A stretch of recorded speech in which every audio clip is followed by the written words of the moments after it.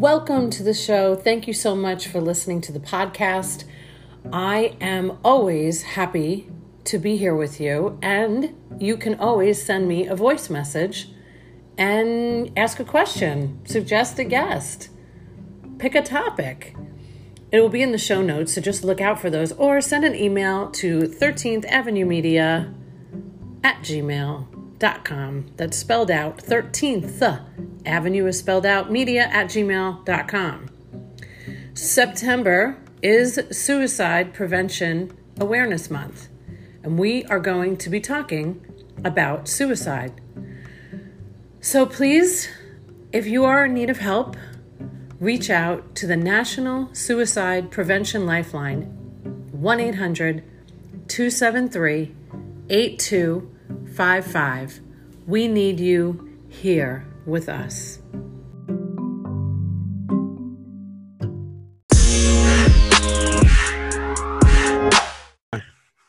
Hi, everybody. Welcome to the show. I am so happy today to bring you a new friend.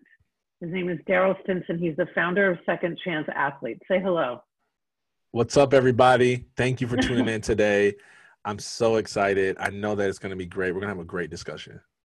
So, Darryl, I'm a huge advocate for mental health, September being Suicide Prevention Month, and you working with athletes and being an athlete. I'm very, very excited to have this conversation today. So, Darryl, why don't you tell the audience a little bit about who you are and what led you to where you are? Yeah, so you can go to my website, darrylstinson.com, or Darryl at Second Chance Athletes if you want to email me, if we want to connect. But I think what I want people to know more than like what I do is what I stand for. And I believe in abundance, and I believe that there's enough love, peace, joy, happiness, friendship, money in this world that no one should live in lack if they so choose to desire. And that's my core belief. And if that resonates with you, then that's what I stand for. And, but yeah, I am a suicide survivor. I played football at Central Michigan University. And I, like many other athletes, had this dream of playing professionally. And I didn't want to just play professionally. I wanted to be the best athlete of all time. I wanted to be the next Michael Jordan, the next, you name your favorite athlete. I wanted to be the best. And I was 6'5", super fast, super big, super talented. My freshman year, I ended up getting hurt and had to have an emergency back surgery, or my left leg was going to be paralyzed. And I talk a little bit about that story in my TEDx talk, Overcoming Rejection. And when I got done with my surgery, my coaches told me that, hey, you can still come around football whenever you want. We value your voice as a leader, but we'll honor your scholarship and we'll let you focus on your education. Win-win scenario for me. But for me, sports was not what I did. It was who I was. And when your identity is attached to your activity, you make poor decisions. And so I signed a liability waiver so that I can be able to come back on the field and play again. And just to tell you the extremity of the situation, after my back surgery, I was supposed to be in no contact with, like, physical contact with anyone for 12 months. I was back on the field starting within 3. Oh, my goodness. Yes. And I did so at a cost to my health. So when you are a Division I athlete and you're from the streets and you have an injury, you can get anything you want drug related. So I had opioid subscriptions, I had drugs from the streets, and I was taking all these drugs to numb my pain so I can continue to play the game. And it worked. I earned a starting position, but I did so at a cost to my health. I was manipulating the healthcare system, getting multiple epidural shots in my back. I was like getting nerve killings. I was like, I was buying drugs off the street in order to numb the pain. And it just got to the point where going into my senior year, I was taking so many opioids that my blood was thinning. Because remember, when your identity is attached to your activity, you make poor decisions. And so I knew what I was doing was wrong, but I just kept doing it in hopes that I would just make it to the NFL, get this huge contract, get drafted number 1, and figure out how to have some crazy expensive surgery that takes the pain away so I can continue to be the best player of all time. And I was taking so many opioids to the point where every time I made contact on the field, my nose would bleed. And the coaches saw that I was doing something wrong, and they said, look, we don't know what you're doing, but we've got to let you go. And up until this point, I had hid all this stuff I was doing from my coaches and my teammates for the most part. And so they kicked me off the team going into my senior year, and that's where I had to face the depression. And I use that intentionally, and you know this, that depression is kind of like this nasty negative voice that just whispers to you all the time. And the more that you don't confront it, the stronger it gets. I always say that depression grows in darkness, but it multiplies in silence. And so as I was being silent about my struggle this whole time, just hoping that football would take it all away. And for some people, it might not be a sport. It could be a job. It could be a relationship. Whatever you use to not have to deal with what's going on internally is what I did. I was externally very successful, but I was internally a failure. And I had to face that, and I didn't want to. There was a lot of things that I knew that I hadn't applied myself in my education. I knew that people were going to find out I was selling drugs. I knew that I was a failure. I had to face the failure as an athlete. Like all these things that I was avoiding, I had to face now that sports wasn't consuming so much of my time. And to make a long story short, I didn't want to face it. I just started getting real depressed, and I was confiding in a girlfriend that I had dated for 4.5 years who I was planning to marry. But since I was no longer going to the NFL, she left me and got engaged to another man. Oh, boy. So football's gone. This relationship I'm confiding in is gone. So I figure, hey, nobody's going to care about me if they don't know if I'm not a star athlete. And obviously my girlfriend just left me for that reason. So why am I here? And then I knew that I was gifted other things, but I didn't think that I would be fulfilled by anything like I was at sports. So that thought of like, man, the future is not going to be brighter than the past is what kind of fueled that depression as well. And so, I just started toying around with suicidal ideations, making multiple attempts. I would, swallow a whole bottle of my opioid pills, hoping that I wouldn't wake up the next day. And I would mix it with alcohol, hoping that I would get in the car, drive, hoping I would get in a car accident. I remember writing my suicide letter, and I remember like passive aggressively, and this is helpful for people to hear if they're struggling with this, because I've noticed that people who struggle with depression and specifically suicide, since this is Suicide Prevention Month, that we tend to throw out like half truths, right? Just give people enough, like it's like a call for help, but it's not a strong signal. And we use that to validate our insecurities. So we'll say things like, hey, like we'll hint at the fact that maybe we're going through something, but we won't just say like, I'm having a hard time, I don't want to live anymore. But we'll just say like, hey, I've been down lately. And we'll see how people respond to that. And if they don't respond with like emergency crisis mode, then we'll be like, oh, they don't care about me. And I was playing that game for a long time. When in reality, people just thought I was doing, they were only responding to the level of vulnerability that I was showing them. Such a good point. So I teach people that vulnerability is like a Batman signal for help. The more vulnerable you are, the more people can rescue. If you want suicide help, make a suicide call, suicide signal, so that people can respond accordingly. But don't send out a down one day signal and expect suicide prevention help. Right. Especially when you got people that look up to you because you're a high achiever, a high performer. So I was doing that game for a while, and eventually it just got real bad. I tried to go through this spree where I tried to starve myself to death, went from 275 pounds to 219 pounds in 4 weeks. And I just didn't want to live. And thankfully I had a mother who, when I was getting ready to drive and go off a bridge, she threw herself on the hood of the car and begged me to allow her to take me to get help. And she took me to the psychiatric unit in Detroit, Michigan. And it was there that I had this real life-changing experience where two separate people who didn't know each other came into my psychiatric room and said the same thing for me to say yes to my faith in my future, which is what my podcast is based off. When I said yes. And when I did that, the depression I was facing, it immediately vanished. Wow. And I started I had something that I didn't have in a long time, hope. Mm.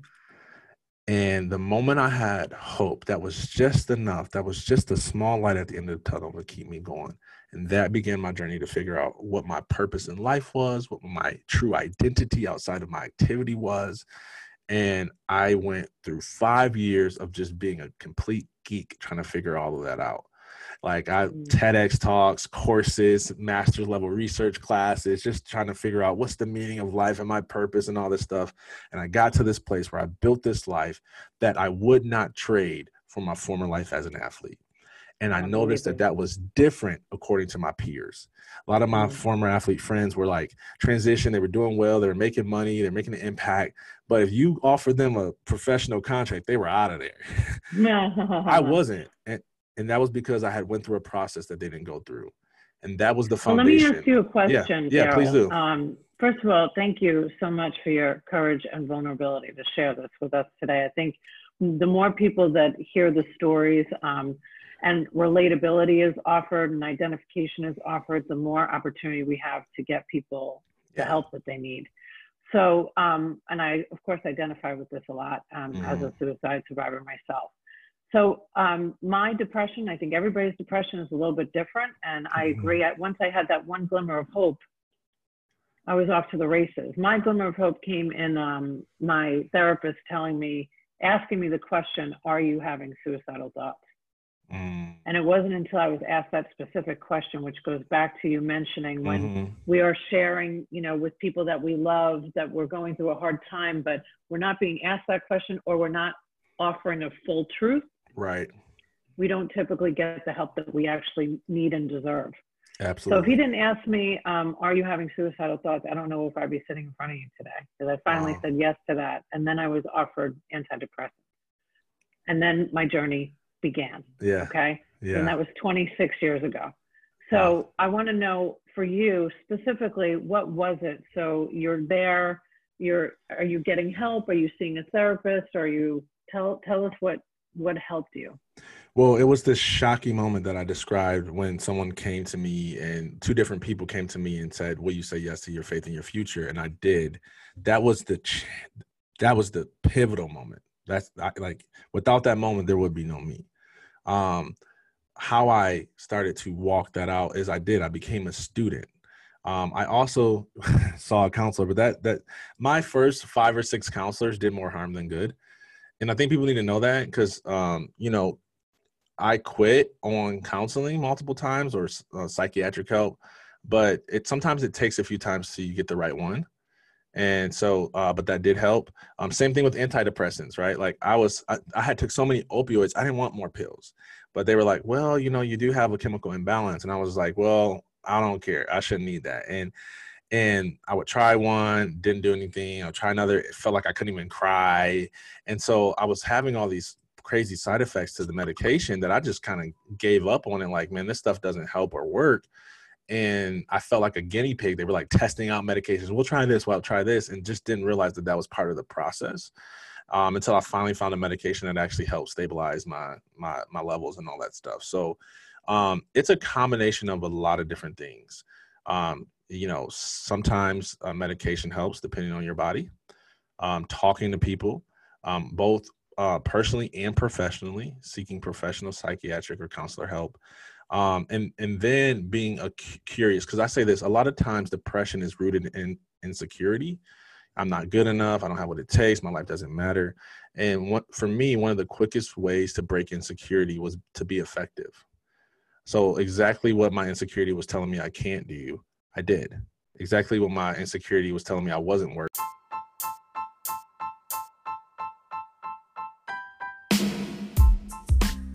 Hey, quick interruption on this amazing podcast, but we have to tell you about our awesome sponsor, TIE Technology. They are so cool, and they're here in Tampa Bay, if you're a Tampa Bay listener. TIE Technology is the best voice over IP business phone service company out there. How do I know this? I used to work in telecom before I worked with doctors. That's right. So I know me a good phone system when I see it. Plus, they are integrated with Zoom. They are the only ones that are integrated with Zoom. And if you mention this podcast or you mention the Facebook show, they're going to hook you up with 3 months for free. Follow them on Facebook and on Instagram. Thai Technology rocks. I tried to charge that price or whatever to try to prove to myself and these lying voices that that the opposite was true. Right. So, yeah, I mean, it's amazing how much better life gets. And that's what I can't wait to hear about, because I know that struggle was real. I had my own, and I actually never thought I was going to get better. I love that you mentioned you have to continue seeking out. If a counselor isn't working, if you are not meshing, if you feel an energy with somebody and you're like, I just really don't like this dude, you're probably not going to share your innermost thoughts with them, right? So not giving up. It's kind of like, I equate it to like Match.com. It's how I met my husband. But, in the beginning, I was like, this is torture, man, right? So I think that it's so important that we don't give up. And what's interesting, and I'll share this with you, Darryl, because you said chemical imbalance. After I released my book last year in August, I went down another hole of mental health, and what was I really being told as a 21-year-old who was depressed? And I had actually suffered from severe trauma. Of course I was going to be depressed. Now I'm like left with my own brain, and I haven't done drugs or alcohol, and I'm just supposed to sit with myself. Right. So I was feeling a lot of the after effects of the trauma, and my doctor was saying I had a chemical imbalance and low serotonin levels and all that stuff. But, it turns out none of that stuff is true, and a lot of it is related to trauma. That's just for me, and we'll leave that for another time, because I think that those conversations are long and thoughtful. But what, I know community was so important for me, and I would assume for you as well, especially since you mentioned that you're a pastor. So what has been your, I want to hear about you crawling out of this. Yeah. So I started to be effective at the opposite thing that insecurity telling me I couldn't. So I knew that I was called to share like I'm doing now. And I was terrible at it. I was like, that's not humility. That's accuracy. I was terrible. I have video footage to prove it. But I share this story often because it was pivotal to me. And I hope this helps somebody. I shared at a conference. It was an athlete conference, and there's a line of people coming up to you saying, thank you, thank you, thank you. Well, there's this girl at the end of the line. She's a 14-year-old girl, and she's dressed like an athlete, wristbands, all this stuff. And she comes up to me and she pulls up her wristband, and you could see the cuts on her wrist. And she said, last year, my parents just dropped me off at an orphanage. I don't know why, and they just never came back. And I've been thinking that I wasn't good enough to be loved by anybody. And I've been cutting myself to deal with that depression. And I never told anybody until I heard your story and saw that if a person who is a TEDx speaker, well, at the time, no, she didn't say TEDx, a person who's a speaker and a former athlete can be vulnerable with their story and still be effective in life, then so can I. Amen. And it was that was like, it got me out of my funk. I was like, I have to do this more because I was so insecure about my ability to speak. I'm like, man, it's not about being impressive. It's about being helpful. And so just doing what I was called to do really helped me get through those depressing thoughts. I just had somebody come up to me yesterday. I got a purpose discovery course, and they were like, I feel like I need to heal first before I take this course and kind of figure out what I'm supposed to do because I'm still struggling with depression and suicidal thoughts. And I said, yeah, there is some healing, but sometimes knowing that you have a purpose helps break through that rut of depression. Because depression is telling you that you don't have purpose, you don't have meaning. So when you find out that I do, wow, how much easier is that burden to carry? So those were things that just really helped me.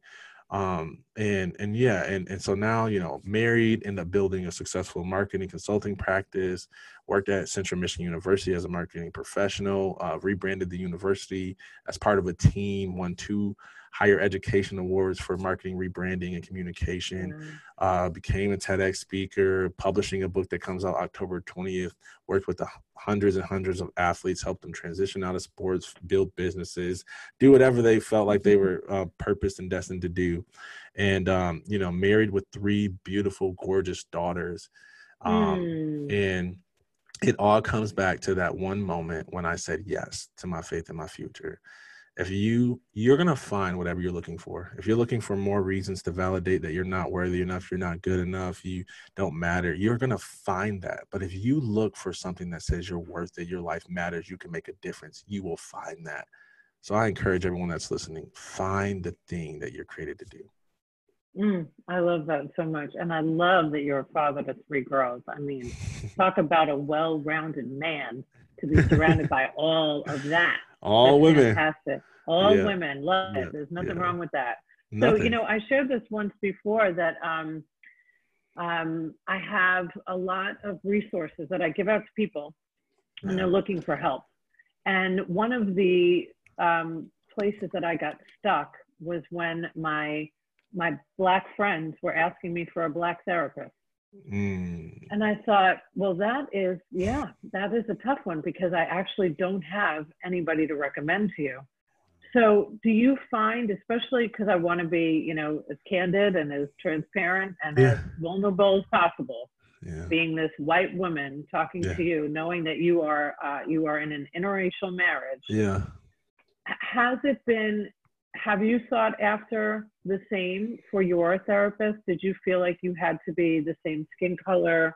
I mean, I'm trying to learn more about that myself so I can help others. Yeah. So I did not think that, but that doesn't mean that somebody's wrong if they think that. I was more concerned about my Christian beliefs than I was about the color of someone's skin, because I didn't want anybody to try to tell me advice that contradicted with like Christian biblical values.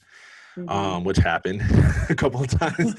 Just leave your wife. And I'm like, no, that's not the answer, you know? And so, but I know where that comes from. I don't like it. I do a lot of work with minority communities just because I'm Black and married to white people. So I told everybody when all this racial tension started to rise to the surface, I was like everybody's safest Black friend. So it's like, Darryl, tell me more about Black people. Yeah. So that's so funny. And I've got featured on Fox and all this stuff just to have that conversation, you know, but I don't like the thought because it has nothing. Here's why the thought happens, because a person who wants somebody that's Black, the reason why they want that is they want to know that somebody can actually relate to their experience. Okay.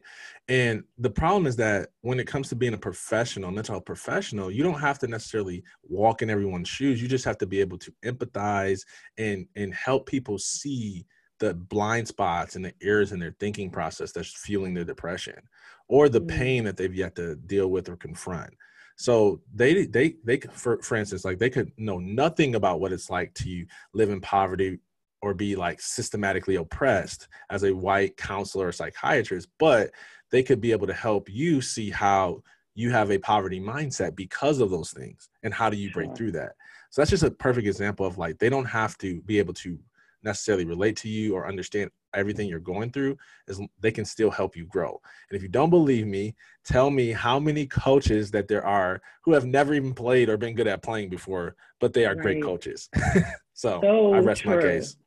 I like it. You drove home that point. I love it. So I do want to hear, you brought up coaches. I do want to hear more about the second chance athletes. I mentioned to you before we hit record that I have so many friends that are athletes, professional athletes, and you know, they go into real estate or they go into hosting the latest daytime show, and I think it's incredible. But I'm sure that you're providing a tremendous amount of help. Yes. Being an athlete yourself. So tell me a little bit more about your company.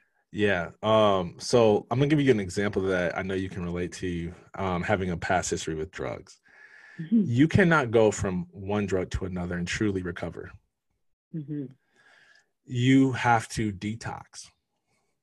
Right. The problem is that when athletes transition from one job to a next, one career to the next, and they never process. It's the same thing. You have to detox. You've been doing this for 20 years, the average athlete, right? And so if you've been doing it your whole life, it's your identity. It's what people relate to you about. You cannot just find a different thing so that they can just praise you for being a rock star salesperson or brand personality, and you never process this whole life that you have. Like, you can't be married for 20 years, get divorced, get remarried in a year, and think that you're not going to bring baggage into that new marriage. It's the same way with your life after sports. So when I mentioned earlier in the podcast episode that we had, that I started to notice I was at a place that my peers wasn't. Like, I wouldn't trade my current life for my former life as an athlete. They would. I started to look at how did I get to this place? And I went through and I developed a curriculum, which was the 5 phases of transition that I went through to go from suicide to success, right? The phases are accept, believe, discover, pursue, persist. That's the roadmap to how you grieve sport, find new purpose, and build a more fulfilling life. I think that's fantastic. I think you're so right on too. I was just listening to Tom Brady on a podcast. And I'm from New York, so I've never been a fan. You know what I'm saying? But I'm so glad he's here in Tampa Bay. That's fantastic. I'm glad they won yesterday.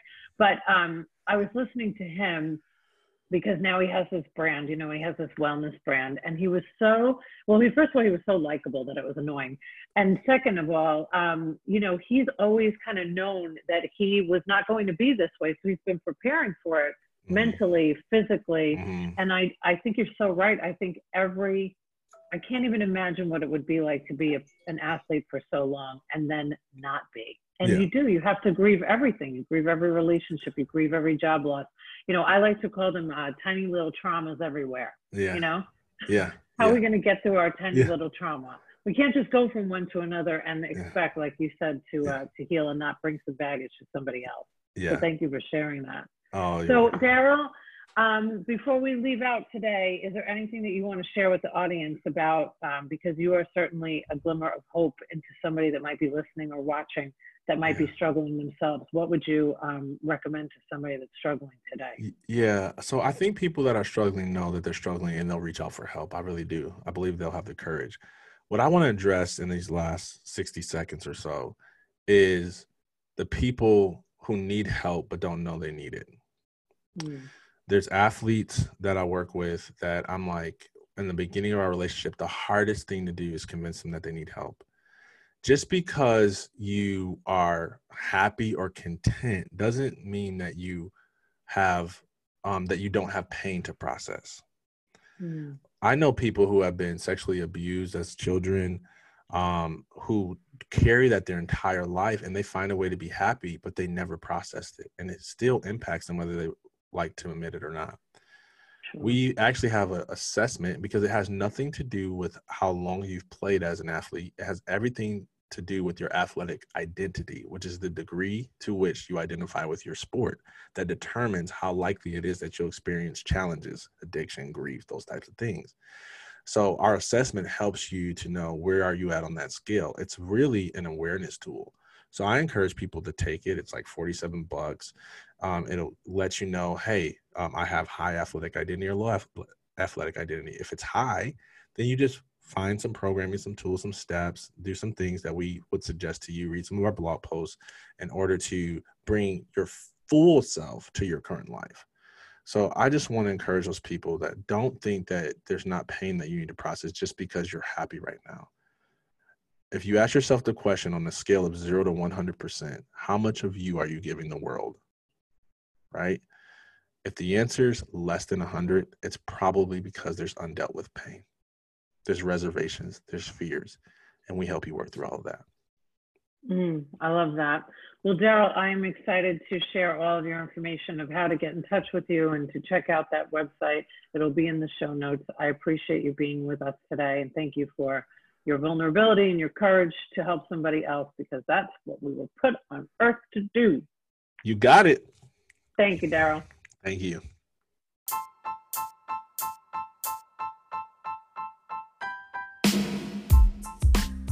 Don't forget to check out TIE Technology. Anyone that mentions this podcast or the Facebook show will receive 3 free months of service.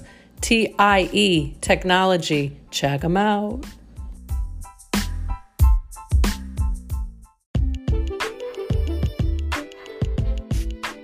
I appreciate you listening to the podcast. We would love it if you subscribed. This way you'll get notified every time there's a new episode, which in fact are Mondays, Wednesdays, and Fridays. Please feel free to leave a review. It really helps us, and we appreciate your support. Thank you.